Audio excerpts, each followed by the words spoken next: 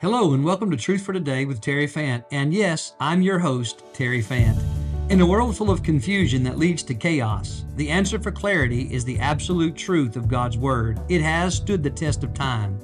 I hope you'll listen to this message with an open heart and that God would speak to you one-on-one through it. If you're ever in the Florence, Mississippi area, then we would love for you to join us for live worship. Please feel free to reach out to me at terryfant@icloud.com. May the Lord bless you as He draws, shapes, and instructs you. Now, let's listen to today's message. And amen. It's been sweet to be in this house this morning, hasn't it? Amen and amen. And how about the new neighborhoods in the house? That's good, isn't it? Yeah, amen. You'll notice that they're not completely finished, all right? But they're going to be finished. And so thank you for your patience and your grace. It's awesome to be able to have more people come and sit together. It didn't need to not have to say, hey, we got to go find two of your family got to sit over here, and two of your family got to sit over here. But now we got some more seating, and you can sit together, hopefully. I want to say this to you, too. I hope that you'll move around the room a little bit. You know, I'll say Baptist, just because that's in the name of the church. We have a tendency, don't we, to get settled in our spot? Anybody out there? And so I want to encourage you, as this is a new opportunity, to move around the building a little bit, amen? Find some new neighborhoods, get to know some new people. Now, people say this sometimes. They say, man, that's just a big church. It's a lot of people, hard for me to get to know anybody. I'll say this, it really depends on the effort that you put in.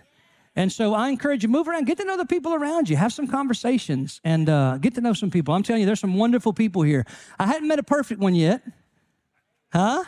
Including the preacher. And so if you're looking for a perfect church, you've come to the wrong place. I want to burst your bubble right away, but let you know that truthfully there are none this side of heaven. And so if you have your Bible, I want to encourage you, join me this morning in the Gospel according to Matthew, and we're going to look at chapter number 2. Matthew chapter number 2. Can y'all smile at me one time? I feel like y'all are real serious this morning. Boy, y'all got locked in a hurry. And it's good to be in the house of the Lord. It's good to be with God's people. It's good to be under the preached word. It's good to sing praises to the Lord. It's good to be healing. How many of you are healing today? Anybody else in here healing besides me? Oh, it's good to be healing, isn't it? It's good to be in the process of healing. I know some of you got some surgeries ahead, and some of you just been through some, and I'm just recently reminded that you need extra prayer, and we're praying for you as we continue the journey together. It's so good to have a family of faith. You know it? And to be a part of a gathering, to get to know people and to have them there when you need them. And I want to thank you all from the bottom of my heart for being here for me and my family, and especially, I have to say in front of all of you, my wife. Let me just tell you something. Can you imagine getting two people ready? And one of them being my size? And not just my size, but my temperament. Huh? And so I want to just say to her in front of all of you, I thank God for you. I really do. And, all right, I'm not getting choked up. I'm going to move on. If you're our guest this morning, if you'll notice on the back of some of the chairs, there's a little QR code. I wish that you would take that and scan it with your phone so that we would know how we can better serve you and minister to you in the days ahead, okay? Now, as we're looking at Matthew chapter 2, you're probably thinking, man, Christmas is over, right? I know some of y'all are looking like, oh, we're going back to a Christmas theme. And oftentimes, I don't know if it's like our house, but like right away, Tina started putting away some of the Christmas stuff, right? Like it's like Christmas Day happened and she automatically started shifting her mind into putting things away and organizing how they go. Anybody else that way? Raise your hand if you started. Go ahead and, oh yeah, all right. So there's a good bit of us, about half. About half of you, it'll be up next year, right? That's my team. Anybody on my team? All right, yeah, it'll be up next year when it comes around. But the planning and the process of that sometimes causes us to shift. And so I want to be careful to help you know that Matthew chapter 2 is not so much a Christmas story, except that the whole Bible is a Christmas story, meaning this, the Christ came to us, and that's the whole purpose of Genesis to Revelation, right? That God sent His Son, the Messiah, to come to us in our need, and He gave His Son for us that we might know Him, okay? So really it's all, if you want to wrap it up that way. But this is the part of the nativity scene that always gets jacked up. You know what I'm talking about? Where you have the nativity scene and you got the shepherds there and you have the donkeys there, right? And you have the camels there, and then you have 3 wise men or 3 kings. Now, there's a lot that's wrong with that picture, and we'll talk about that as we go along this morning, okay? Now, some of you are like, oh, no. And you're thinking about having to change your nativity. It's okay. You can just distance them a little bit. You'll figure it out before we get through, okay? Now, and nobody's mad at you, okay, or angry with you. I just pray that you'll learn something today from the Scripture, okay?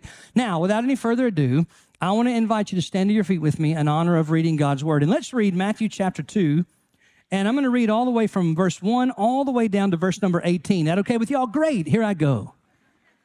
If you can't stand physically, just stand in your heart. and you'll be honoring the word reading of God's word with us, okay? Beginning in verse number 1. Now, after Jesus was born in Bethlehem of Judea in the days of Herod the king, behold, wise men from the east came to Jerusalem. You notice he said 3 kings, right? Oh, I didn't see that either. All right, verse 2. Saying, where is he who has been born king of the Jews? For we have seen his star in the east and have come to worship him. When Herod the king heard this, he was troubled, and all Jerusalem with him. And when he gathered all the chief priests and the scribes of the people together, he inquired of them where the Christ was to be born. So they said to him, in Bethlehem of Judea. For thus it is written by the prophet, but you, Bethlehem, in the land of Judah, are not the least among the rulers of Judah. For out of you shall come a ruler who will shepherd my people Israel. Then Herod, when he had secretly called the wise men, determined from them what time the star appeared. And he sent them to Bethlehem and said, go and search carefully for the young child. And when you have found him, bring back word to me that I may come and worship him also. When they heard the king, they departed. And behold, the star which they had seen in the east went before them till it came and stood over where the young child, oh, not baby Jesus, young child Jesus, where the child was. When they saw the star, they rejoiced with exceedingly great joy. And when they had come into the house, they saw the young child with Mary his mother, and fell down, somebody help me, and worshiped him. And when they had opened their treasures, they presented gifts to him, gold, frankincense, and myrrh. Then, being divinely warned in a dream that they should not return to Herod, they departed from for their own country another way. Now, when they had departed, behold, an angel of the Lord appeared to Joseph in a dream, saying, arise, take the young child and his mother, flee to Egypt, and stay there until I bring you word. For Herod will seek the young child to destroy him. When he arose, he took the young child and his mother by night and departed for Egypt, and was there until the death of Herod, that it might be fulfilled which was spoken of by the Lord through the prophet, saying, out of Egypt I called my son. Then, verse 16, Herod, when he saw that he was deceived by the wise men, was exceedingly angry. And he sent forth and put to death all the male children who were in Bethlehem and in all its districts from 2 years old and under, according to the time which he had determined from the wise men. Then was fulfilled what was spoken by Jeremiah the prophet, when he said, a voice was heard in Ramah, lamentation, weeping, and great mourning. Rachel weeping for her children, refusing to be comforted, because they are no more. I'm going to read a little further, verse 19. Now when Herod was dead, behold, an angel of the Lord appeared in a dream to Joseph in Egypt, saying, arise, take the young child and his mother, and go in the land of Israel, for those who sought the young child's life are dead. Then he arose, took the young child and his mother, and came into the land of Israel. Let's bow for a quick word of prayer. Would you pray with me, please?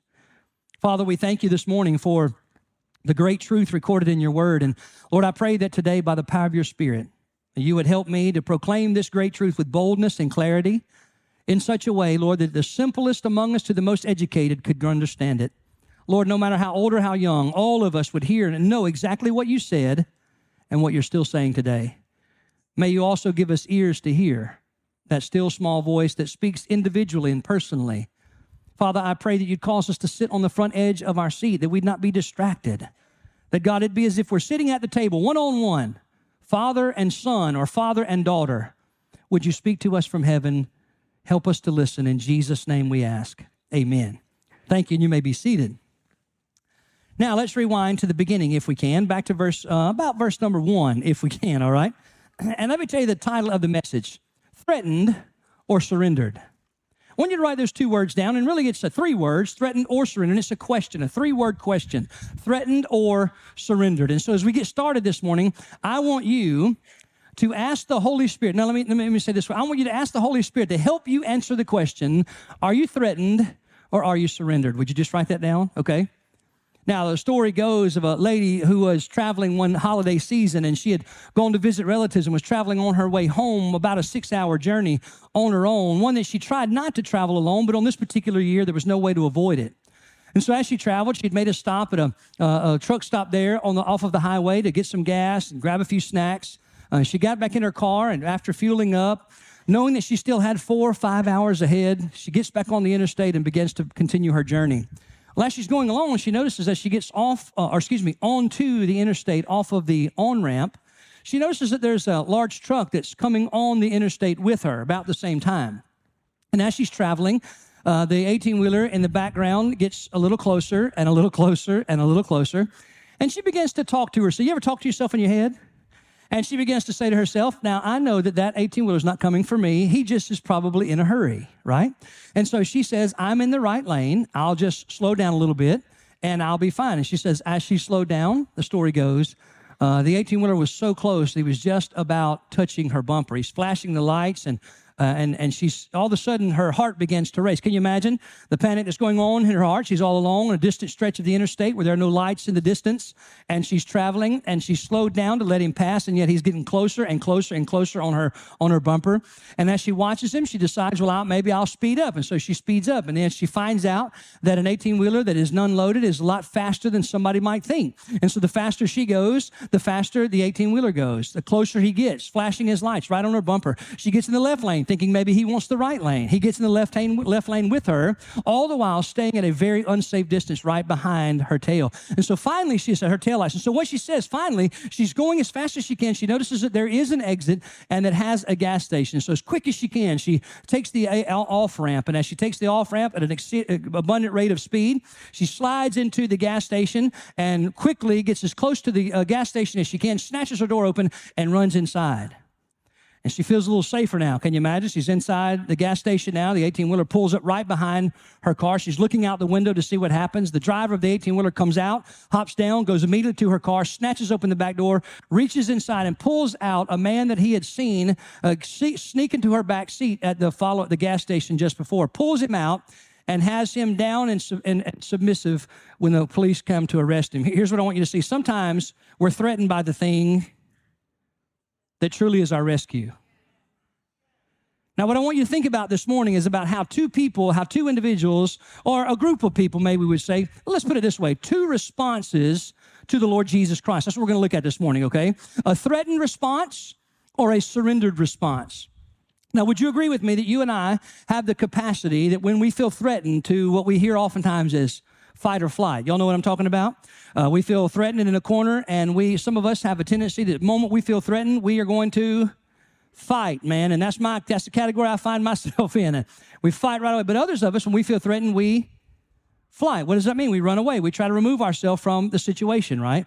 And so there's this fight or flight syndrome that happens when we perceive something as a threat. The problem is, we often perceive Jesus Christ as a threat. Now you say, what in the world is this preacher talking about? A threat? A threat to what? A threat to living life how we want to live it, when we want to live it, where we want to live it, and at the rate in which we want to live it. And so Jesus is Lord is a threat to selfish ambition. And by the way, might I say to you that every single one of us, man, woman, boy, and girl in this room today can take a deep breath and realize this message is for every one of us. Because we, in fact, are born with a selfish ambition, aren't we? We're born to think about us and promote us. I use this as an example every week. When you come in the parking lot, where did you park today? When you pulled on the lot, when you thought about where should I park, who'd you think of first? The person who had a bad back or who might be on the wheelchair? Person who had recently taken a fall? Or did you say, you know what, I'm pretty healthy. I'm going to park as far away as I can from the door so that some other self has an easier route. You see what I mean? We really are governed more by selfish ambition than we think. Now, let's dive into the text. Y'all ready? Y'all don't look mad at me. I don't know where you parked. Now, it's funny. Some of y'all are going to be making a loop going back to your vehicle, aren't you? You go back a long way out. Honest to goodness, selfish ambition governs more of our lives than we're willing to admit. Okay? Now, let's just dive into the text, okay? Now, looking back with me in verses 1 through 3, let me give you the main idea of the passage. Here it is. Jesus is worthy of all worship. Would you just write that down and we'll explain it as we go along, okay? Jesus is worthy of all worship. And might I say, I'm starting to feel it again. Last week I was in the pulpit, but guys, I can tell you I wasn't feeling it. Amen? I'm feeling it today, and I hope that you're buckled up, all right, so we can dive in this thing together. All right, main idea, Jesus is worthy of all worship. Two responses to Jesus. The first one, number one. All right, number one, first response, 2 words, remove him. Remove him.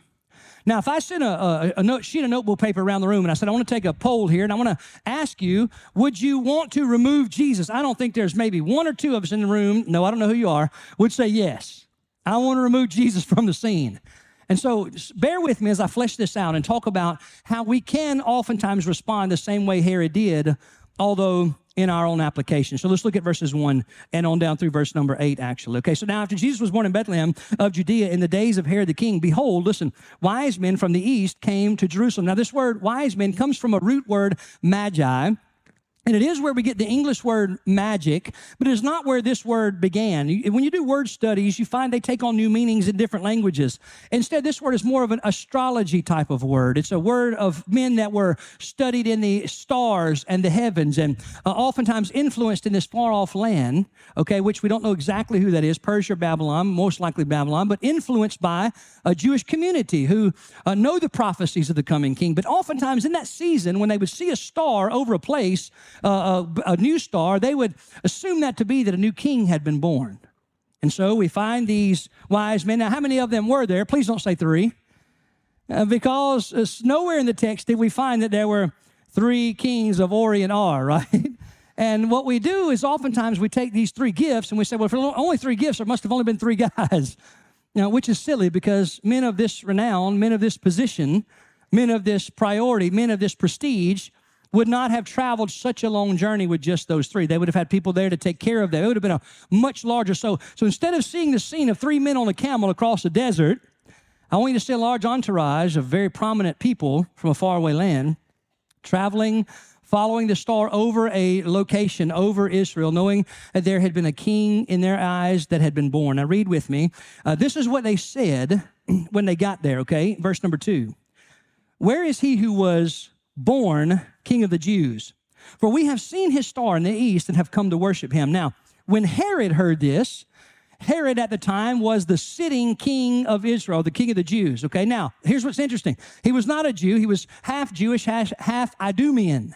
And you don't need to know what that is other than he was not the rightful king. Now, notice this. Notice the wording of the wise men, what the wise group of people, what they said. We're looking for the one who was born King of the Jews. In other words, I'm looking at the one who's a usurper.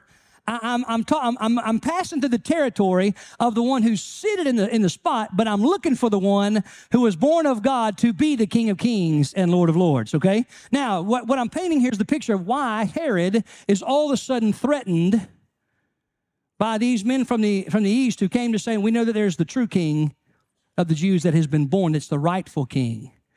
And so immediately, let's read a little further. When Herod the king heard this, you're reading with me, verse number 3.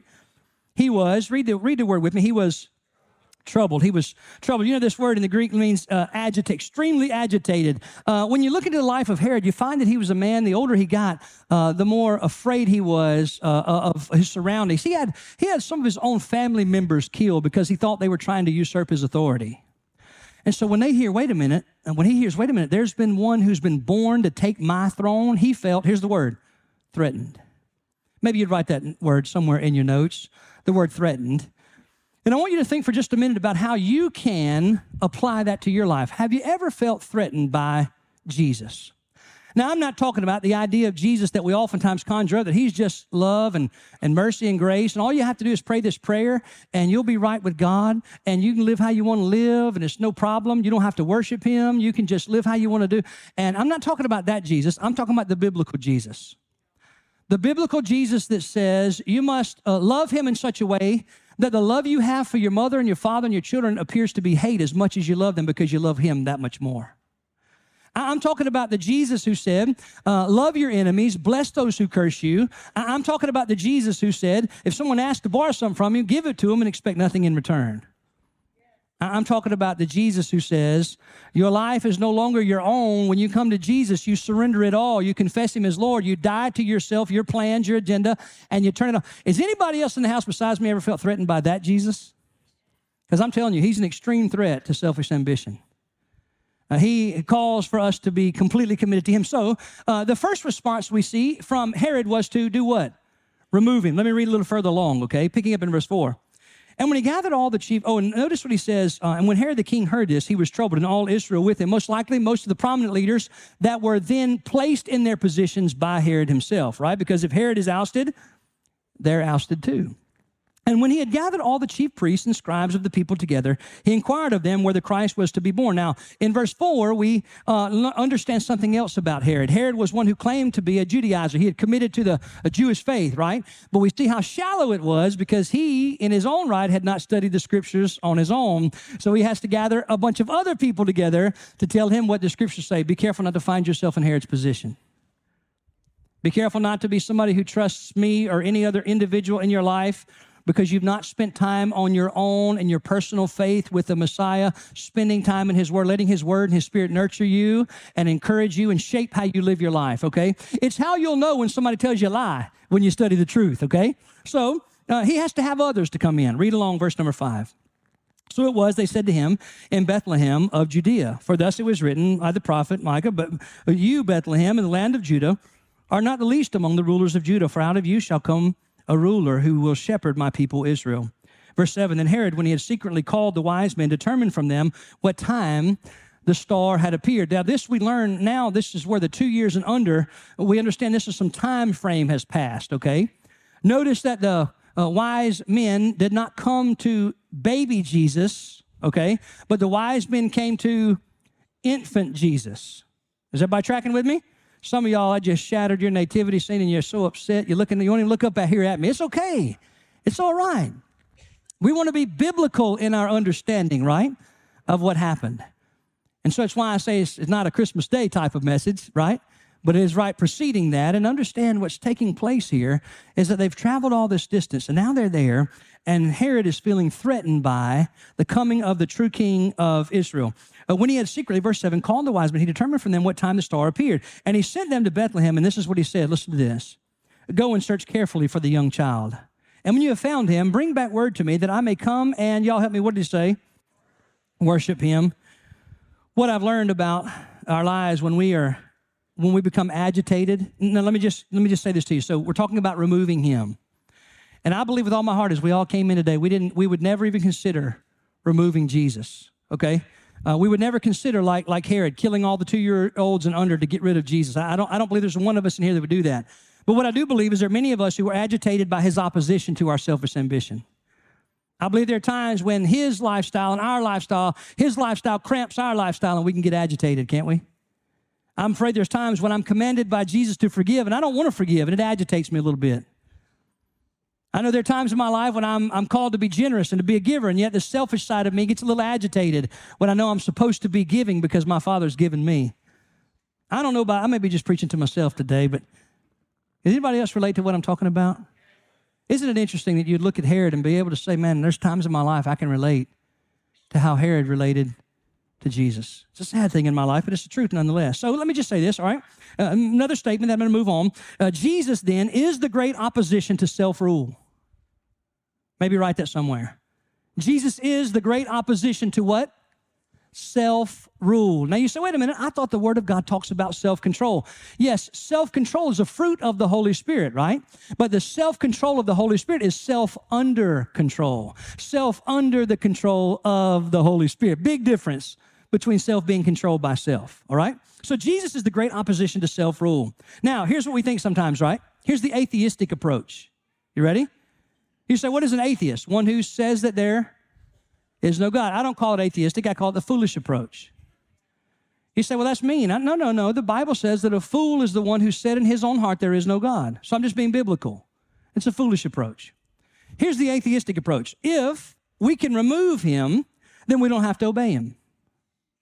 If we can remove him by ignoring him or saying that he doesn't exist, then I don't have to bow down before him.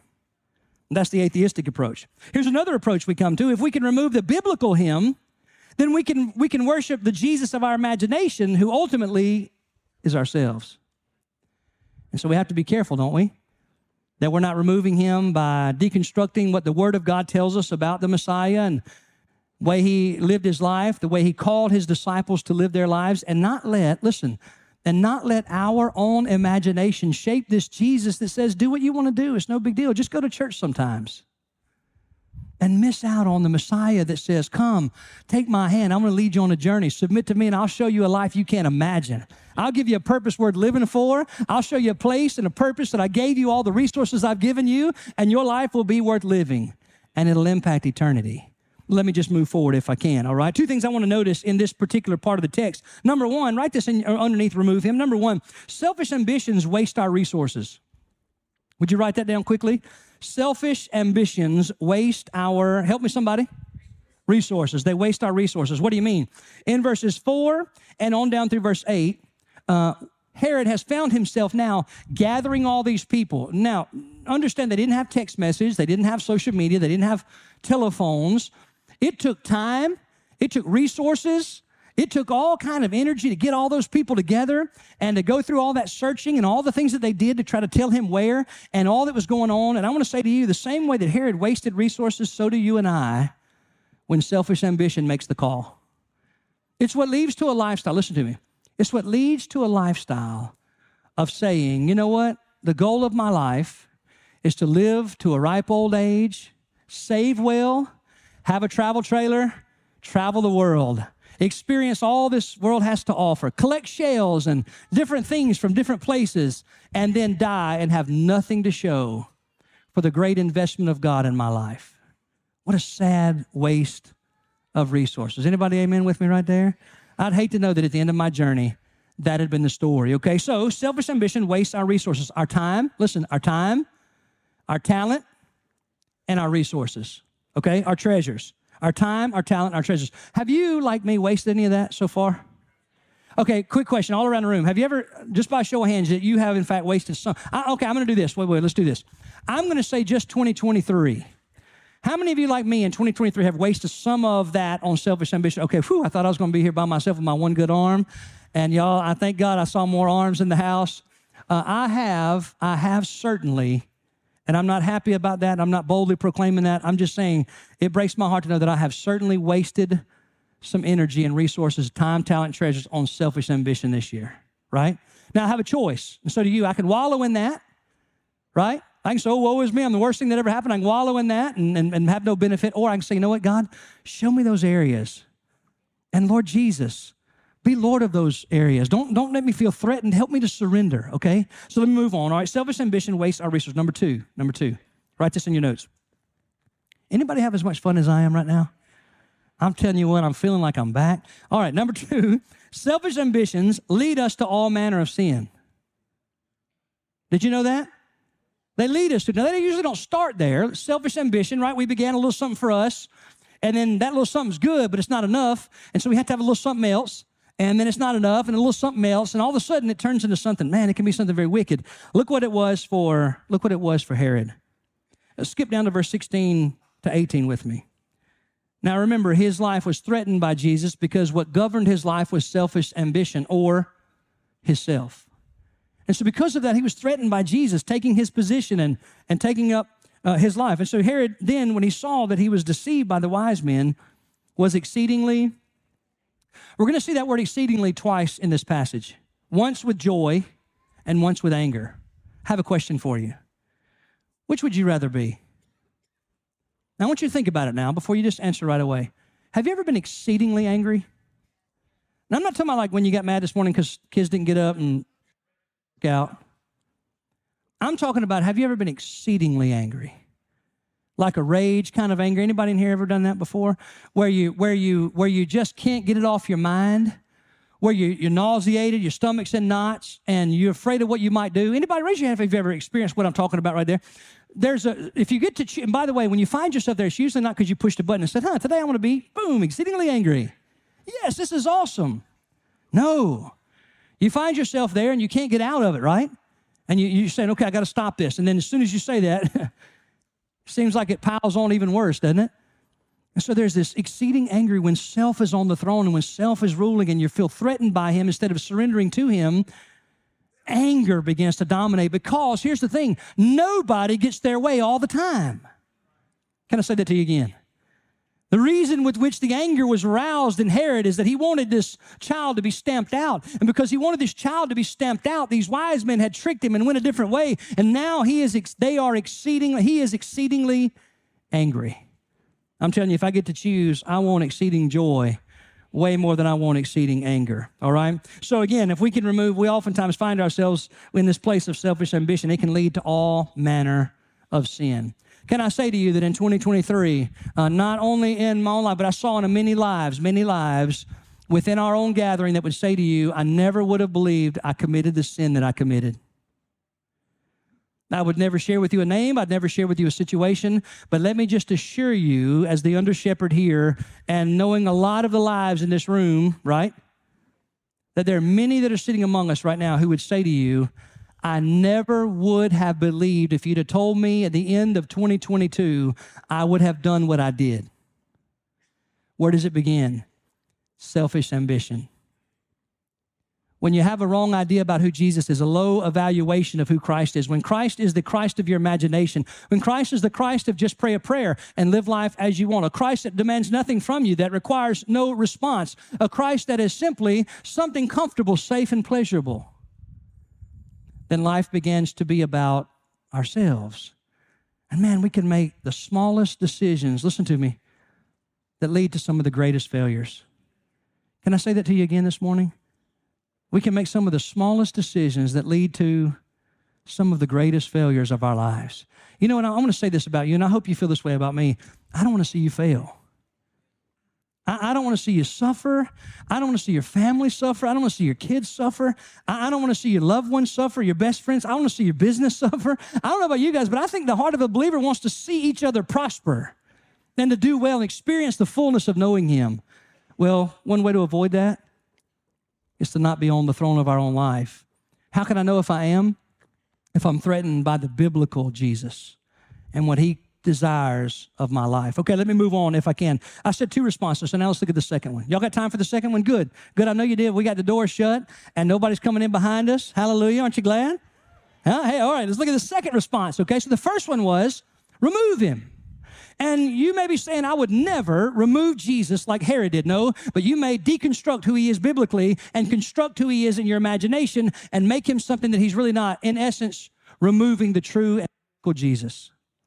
And I pray that that would not be the case in my life, and I pray it not be the case in yours, but that we'd be spending time in the Scripture, letting the Spirit speak and us really understanding who Jesus is, and instead of being threatened by Him as the flesh, falling more in love with Him by the Spirit. Let me go on. Roman numeral 2 in your notes. The second response is to worship Him. Would you put that down in your notes? Number 2, worship Him. Worship Him. Now, this is going to be verses 1 and 2, and then down in verses 9 to 11. Okay, so write in your notes there.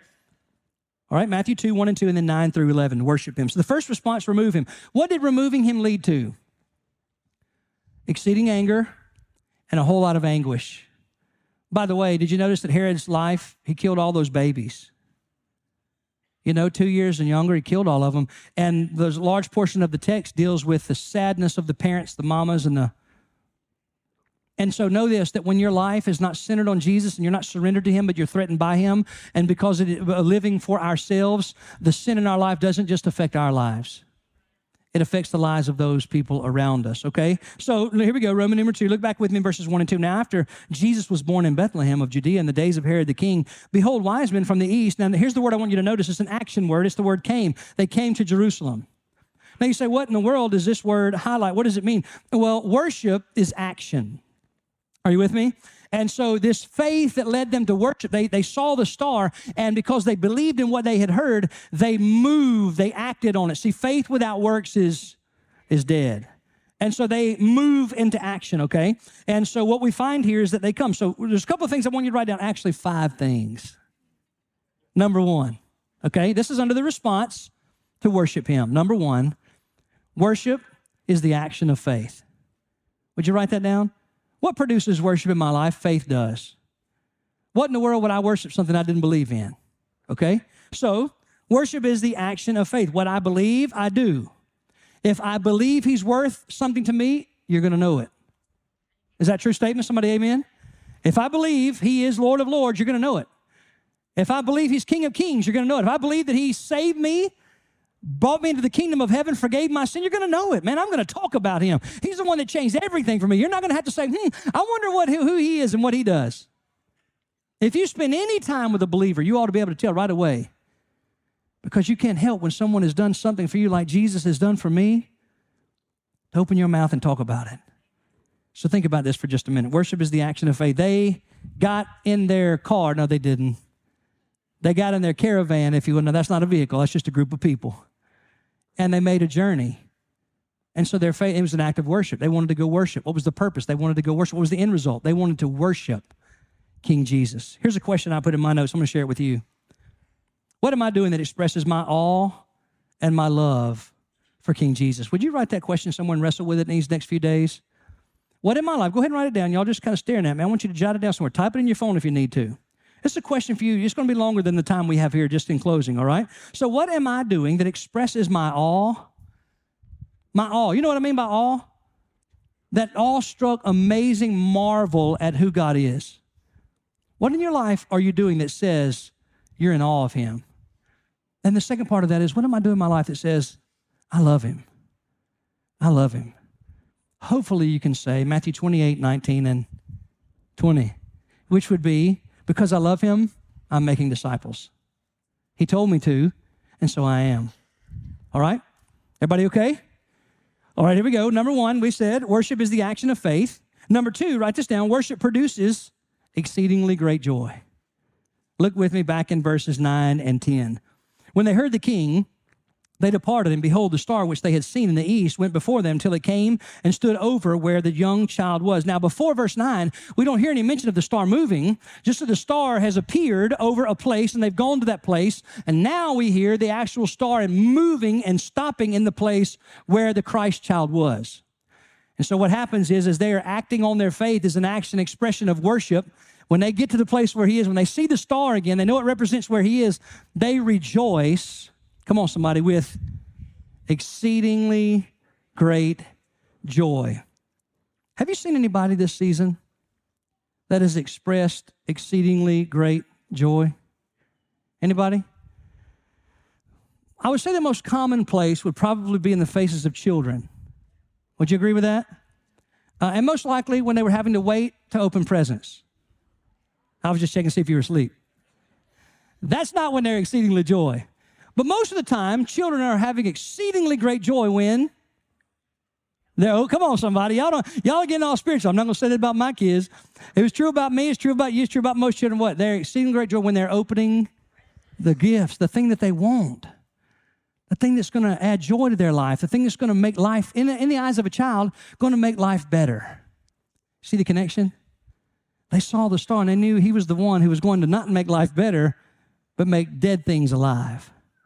They knew that they were going to the one who's not just going to come to make us good people, but to move us from enemies of God to children of God. And so when they saw that star, they rejoiced with exceedingly great joy. And so true worship produces exceeding great joy. Let me ask you a question. How's your joy? Some of you, I'm just going to say to you, it's gone. And it's been gone for a while. And I'm afraid it's because of circumstances of life that have impacted your joy, have stolen away the joy of your salvation. And I believe it'd be good for many of us today to be like David and say, oh God, would you restore to me the joy of, y'all help me, my salvation. Bring me back to that place as Ryan sang about. When you saved me and washed me clean, help me be reminded that I've been born again. Or if you hadn't been, you should be filled with exceedingly great joy that you can be today. There's hope for you in this journey. So worship produces exceedingly great joy. Let me just give you a question. Can I share with you a question I wrote in my notes? Here I go. I'm going to do it. Could it be the reason my joy is low or gone because I'm wasting my resources worshiping the wrong king? That's a good question, isn't it? It's a great question, just to wrestle with it, and I can't answer it for you, and you can't answer it for me. And listen, God's not going to hold you responsible for answering it for somebody else. This is one you have to answer. Come on, somebody help me. For ourselves, right? It's a personal relationship. So here's the question again. Could it be the reason my joy is low or has gone away is because I'm wasting my resources worshiping the wrong king? My life, my agenda, my hobbies, my career, my marriage, my. And if I'm worshiping the wrong king, I'll never have the joy that worshiping Jesus will give me. All right, let me move on. Number 3. There's only 5. Look, y'all are hanging on tight, aren't you? All right, can we smile again? Some of y'all look like you've gotten distressed. All right, here we go. Number 3. Worship, listen to this now. Worship requires, and this is a great one. Watch this. Worship requires humility. Would you write that down? Worship requires humility, all right? And this is going to be found again in verse 11. I'm going to read 9 and 10, and then, 10 and then 11. When they saw the star, they rejoiced with exceedingly great joy. Verse 11. And when they came into the house, they saw the young child with Mary. Now notice he wasn't an infant, and they weren't in the stable. They weren't in the manger. They weren't. He was not in that stone trough that was normal in that day. He's not there. He's the child, the infant. It's a different word in the Greek. It's not baby Jesus. It's infant Jesus. Y'all try. How many of y'all just wrecking your world finding out that there were more than 3, and they weren't at the nativity? Everybody okay? All right, it's okay. All right, we're learning. And so now, if you've not heard me say that, I say this oftentimes this time of the year. So pick up with me again. Let's read that particular verse, verse 11. And when they come into the house, they saw the young child with Mary, his mother, and fell down and worshiped him. Now, I'm going to tell you something. That's one of the most strange verses of all the Bible. How many of you agree with me on that? Raise your hand if you think that's one of the strangest things you've ever heard in your life. Now, some of y'all are weird then. One more time. How many of y'all think that's one of the strangest verses you've ever heard in the Bible? The rest of y'all, I'm not coming to y'all's house if you let strangers walk in and bow down in front of your children. Huh? 5 people raise their hand. The rest of y'all are like, yeah, I like strangers come knock on my door. Grown people, just come on in. Bow down on the floor and worship my baby. Strange, man. Seriously. Knock at the door, you know. Hey, Tina, who's at the door? I don't know. Let's go see. Open the door. Oh, it's a big group of folks. Oh, they're coming in. Oh, okay. Well, y'all come on in. Oh, wow. Oh, wait. They're all bowing down in front of the baby. What in the world? Some of us would run for our guns, wouldn't we? Huh? Now I'm talking to somebody.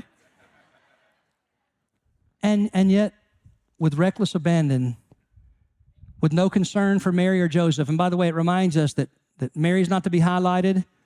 Joseph's not to be highlighted. There was only one in the room who's to be worshiped.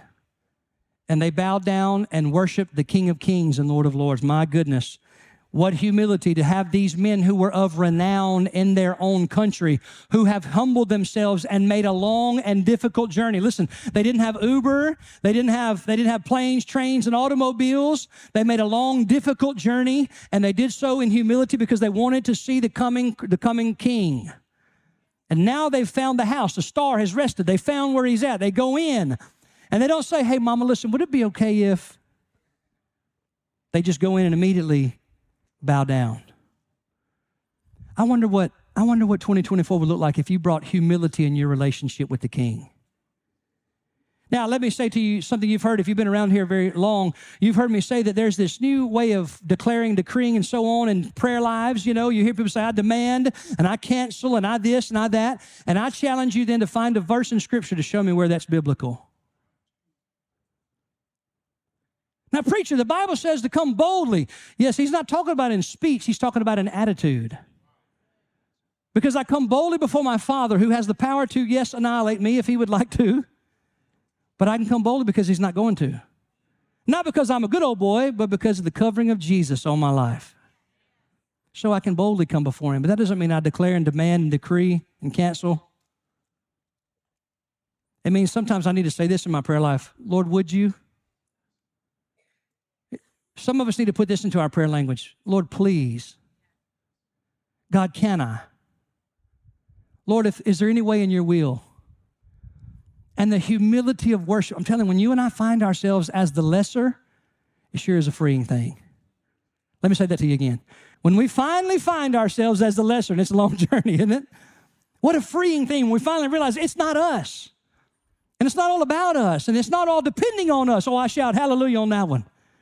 That we can depend on the one who knitted together galaxies and breathed them into their direct locations in such a fashion and a manner that you and I just simply get up and get to breathe his air and enjoy the pleasures and the beauty of his creation.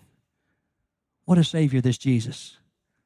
So we're either threatened by him or we're surrendered to him, right? So what happens is worship requires humility. And I want to just give this question. When will you and I finally fall down in true surrender and worship to him? Now, notice I didn't say, when will you? Notice I said, when will we? When will we? I want you to look up. Some of y'all looking down the carpet. I want everybody to look up here. Every person, single person. Young people, help me out. Look, check out, make sure mom, dad, grandma, and granddad's awake. All right, check their eyes because they've had a lot of turkey and they've been up late. And everybody look at me for just a second. Okay, here it is. When will we finally bow down in total and true surrender and worship him with all that we are? It's a question I wrestled with early this morning, late yesterday evening, because I'm just going to be honest with you. We are not there yet. Can somebody amen that with me? We're not there yet. Me and you, we're not there yet. The good news is he's not mad at us.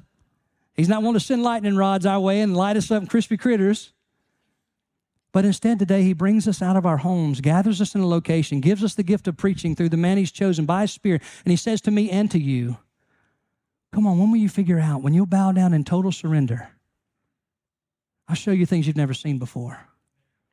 I'll bring you to places and in your mind. Listen, I'm not just talking about places on planet Earth. I'm talking about places in your mind and in your attitude with joy and true peace that you can't buy, and nobody can counsel you into, and you can't medicate your way to. True surrender is the only path. So we find this example of humility. I'm trying to move on. Number 4, we're hurrying. No, we're really not hurrying. Number 4, worship, listen to this, presents the best offerings. Would you put that down in your notes? Now we're talking about one or two responses. Remove him or worship him. We're trying to remove him, the biblical him. We're trying to make a new idea of who he is, that he doesn't demand things, that he doesn't desire things, that he doesn't control my life, that he's my Lord, I'm going to heaven, but I still do what I want to do. That's removing him. That's not a biblical Jesus. But to worship him means there's action to our faith. It means there's exceeding great joy in our life because we are worshiping him. It means that our lives are marked by, listen, humility. You know, wouldn't it be one of the greatest virtues of your life next year if people said at the end of 2024, you know, that guy's one of the most humble people I've ever met. That'd be a wonderful thing for people to say about me and you. Number 4, worship presents the best gifts. Look back in verse 11 with me. And when they had come into the house, they saw the young child with Mary, his mother, and fell down and worshiped him. Very strange scene, but let me say very powerful scene. And when they had opened their treasures, they presented gifts to him, gold, frankincense, and myrrh. Gold being that gift which is only given and responsible to in response to royalty. Frankincense representing deity. It was always in response to a deity, God. And then finally myrrh, that spice which is most known for the anointing at a burial. Strange gifts to give a baby, huh? Except that he was the king, he was God, and he was going to die and resurrect for the sins of all the world. Can you imagine, Mom and Dad, you're in the room, pile of people come in. And by the way, you know, in our little cute pictures in the storybooks, we got the 3 kings at the nativity. We get that all jacked up. But he doesn't. He comes to the house, not the manger. He comes to the house. Baby Jesus, child Jesus, infant Jesus, and maybe a little 1-year-old Jesus, you know. And they bring in these gifts, and we see these 3 boxes. We don't know that. It may have been 10 boxes of gold. And 100 treasures of frankincense and 50 treasures of, y'all tracking with me? Please don't let your mind be constrained by the storybook effect. Instead, think for just a minute about how wonderful this scene is. That the people of God, the Jews, had rejected him, and here we see, are going to reject him, and here we see pagans who are worshiping him. Gentiles. Those outside the chosen people of God. What a picture, amen? That he is Savior of the whole wide world. Let me conclude if I can. So the best offerings, gold, frankincense, and myrrh. When I offer something, listen to this. I wrote this statement down. I want to share it with you, and then we'll move on. When I offer something or anything other than my best, I have failed to honor the majesty of my King. Think about that statement for just a minute. When I offer anything that is less than my best, I failed to honor the majesty of my King. When I just throw something at him. Let me ask you a question. Anybody here like me, and sometimes you just throw something at him? That's hard for me to say. But do you get the picture I'm making? Like I got all this time, but I'm going to throw this little time at you, Jesus. I'm going to fit you in somewhere between how much time I spend on Facebook. I'm going to throw you a little bone. And I'm afraid to say that oftentimes in our life, we just sort of throw something at him. That basket's coming by, and I know I'm just going to throw a little something at him. They need people to serve in the children's ministry, in the nursery. I'm not going to do that. We just throw a little something at him. And wouldn't it be a phenomenal year if you and I would make the decision to say, you know what? True worship, offers the best gifts. God, I'm going to give what I'm good at to you. I don't want to just make money off of it. God, I want to give my time to you. I want to give some of my talent to you, what I'm good at. I'm going to give some of my resources, some of my finances. I'm looking at how large our gathering is. I'm thinking about the potential of all the impact you and I can have here in Mississippi, here in the United States, and all over the world in this room, from this room. And I'm glad that we're expanding because that gives opportunity for more of us to come. Let me conclude with number 5, if you will. Verse number 12. Worship requires, this is going to be your favorite. I'm telling you, it's going to be your favorite one. Worship requires, you know what it says? Obedience. Write that in your notes. Don't you love that word? No? Yes? Anybody? Y'all dozed off on me. All right, one more time. Don't you love that word, obedience? Yeah, it's our favorite. Nobody likes that word, obey. And so let's just talk a minute about it, okay? Look in verse number 12. Then, being divinely warned in a dream that they should not return to Herod, they departed for their own country another way, meaning they had a way planned, meaning they had a way mapped out, meaning they had an agenda, meaning they had already made their minds up. They'd already planned and plotted, and you following with me? They'd already had the right amount of food for the trip they were going to take. They had the right amount of resource, maybe money for that trip they were going to take. And yet, God, in a dream, told them, warned them to go another way. Now, some of us in here, I will not name a name. Well, if God said you're going to go another way, so I'm not going another way. I got this thing planned out. I got it on my GPS. I got the exits where I'm going to get gas. I've done checked into who's got the cheapest gas, and I've got the hotels with the best price. Come on, y'all know who y'all are out there. And if God said you got to go another way, so I'm not going another way. I'm not going another way. But true worship, listen, honestly, the thing we leave out oftentimes, showing him what he's worth, more often than not, it's going to find itself in this category, and that is obedience.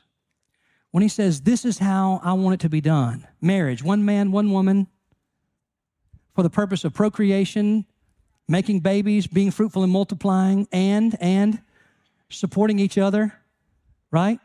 And that's how I want it done. And for us to say anything else, is try to remove him. It's trying to, listen, I want you to understand, it's not obedience. And that's why the world is so hard trying to shape and work against what is recorded in the Word of God. So we have to be careful. We have to be so careful in our lives that we say, Lord, here's my life. And what it means to worship you means to obey you.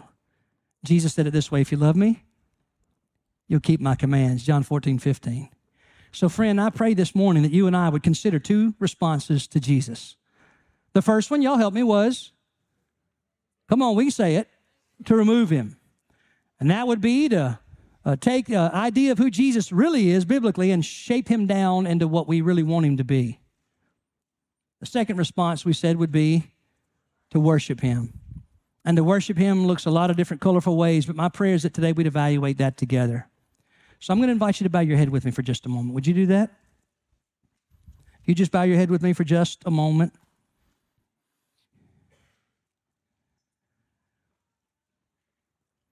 And as we're bowing together for just a moment,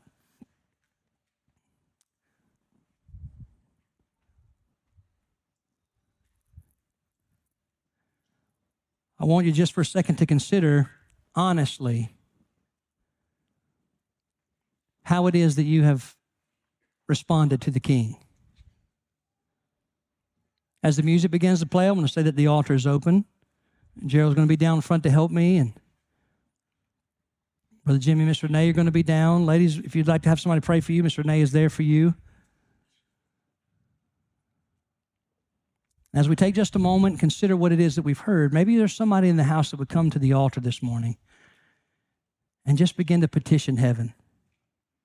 Just begin to say, oh God, would you move right now in the hearts and lives of people in this room from the oldest to the youngest? Thank you. A few brothers are coming. There's a few brothers in the house coming. Now we got a sister that's going to come and pray. There's one lady in the house, a couple ladies. You just feel led of the Holy Ghost tonight. Just come, this morning, come just spend a little time praying. Pray for the Spirit to move right now in a mighty way.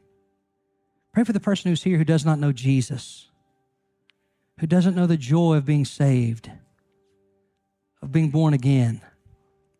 Maybe a family member that's in town. Maybe somebody who came to support somebody else. Maybe a child whose parents you feel like forced you to be here. And now the Holy Spirit is saying to you, I don't want you to be threatened by me. I want you to surrender to me so that I can forgive your sin. Give you a hope and a future and a purpose to live for. Know that there's a whole crowd of people down front praying right now for you. If you're wrestling with that, here's the good news. There's a lot of folk down front, all the way across. Brian and Taylor far to my left. You're right. All the way over to my right with Brother Jimmy and Miss Renee. Y'all come. Hey, there may be some questions in your heart about salvation. Would you come to one of them? Just come ask them. Say, hey, can I talk to you about my salvation? Come on, there are people coming down front already. Just make your way out of your chair. Matter of fact, could we stand together? Because there are people trying to ease down through the pews through the chairs. And I want to just invite you guys to stand for me. Would you stand with me and stay in a spirit of prayer so they can make their way down? Just come find one of these men or these women and just say, hey, you know what? I'm not certain about where I am with Jesus. I know my response to him. Listen, eternity hangs on your response to King Jesus.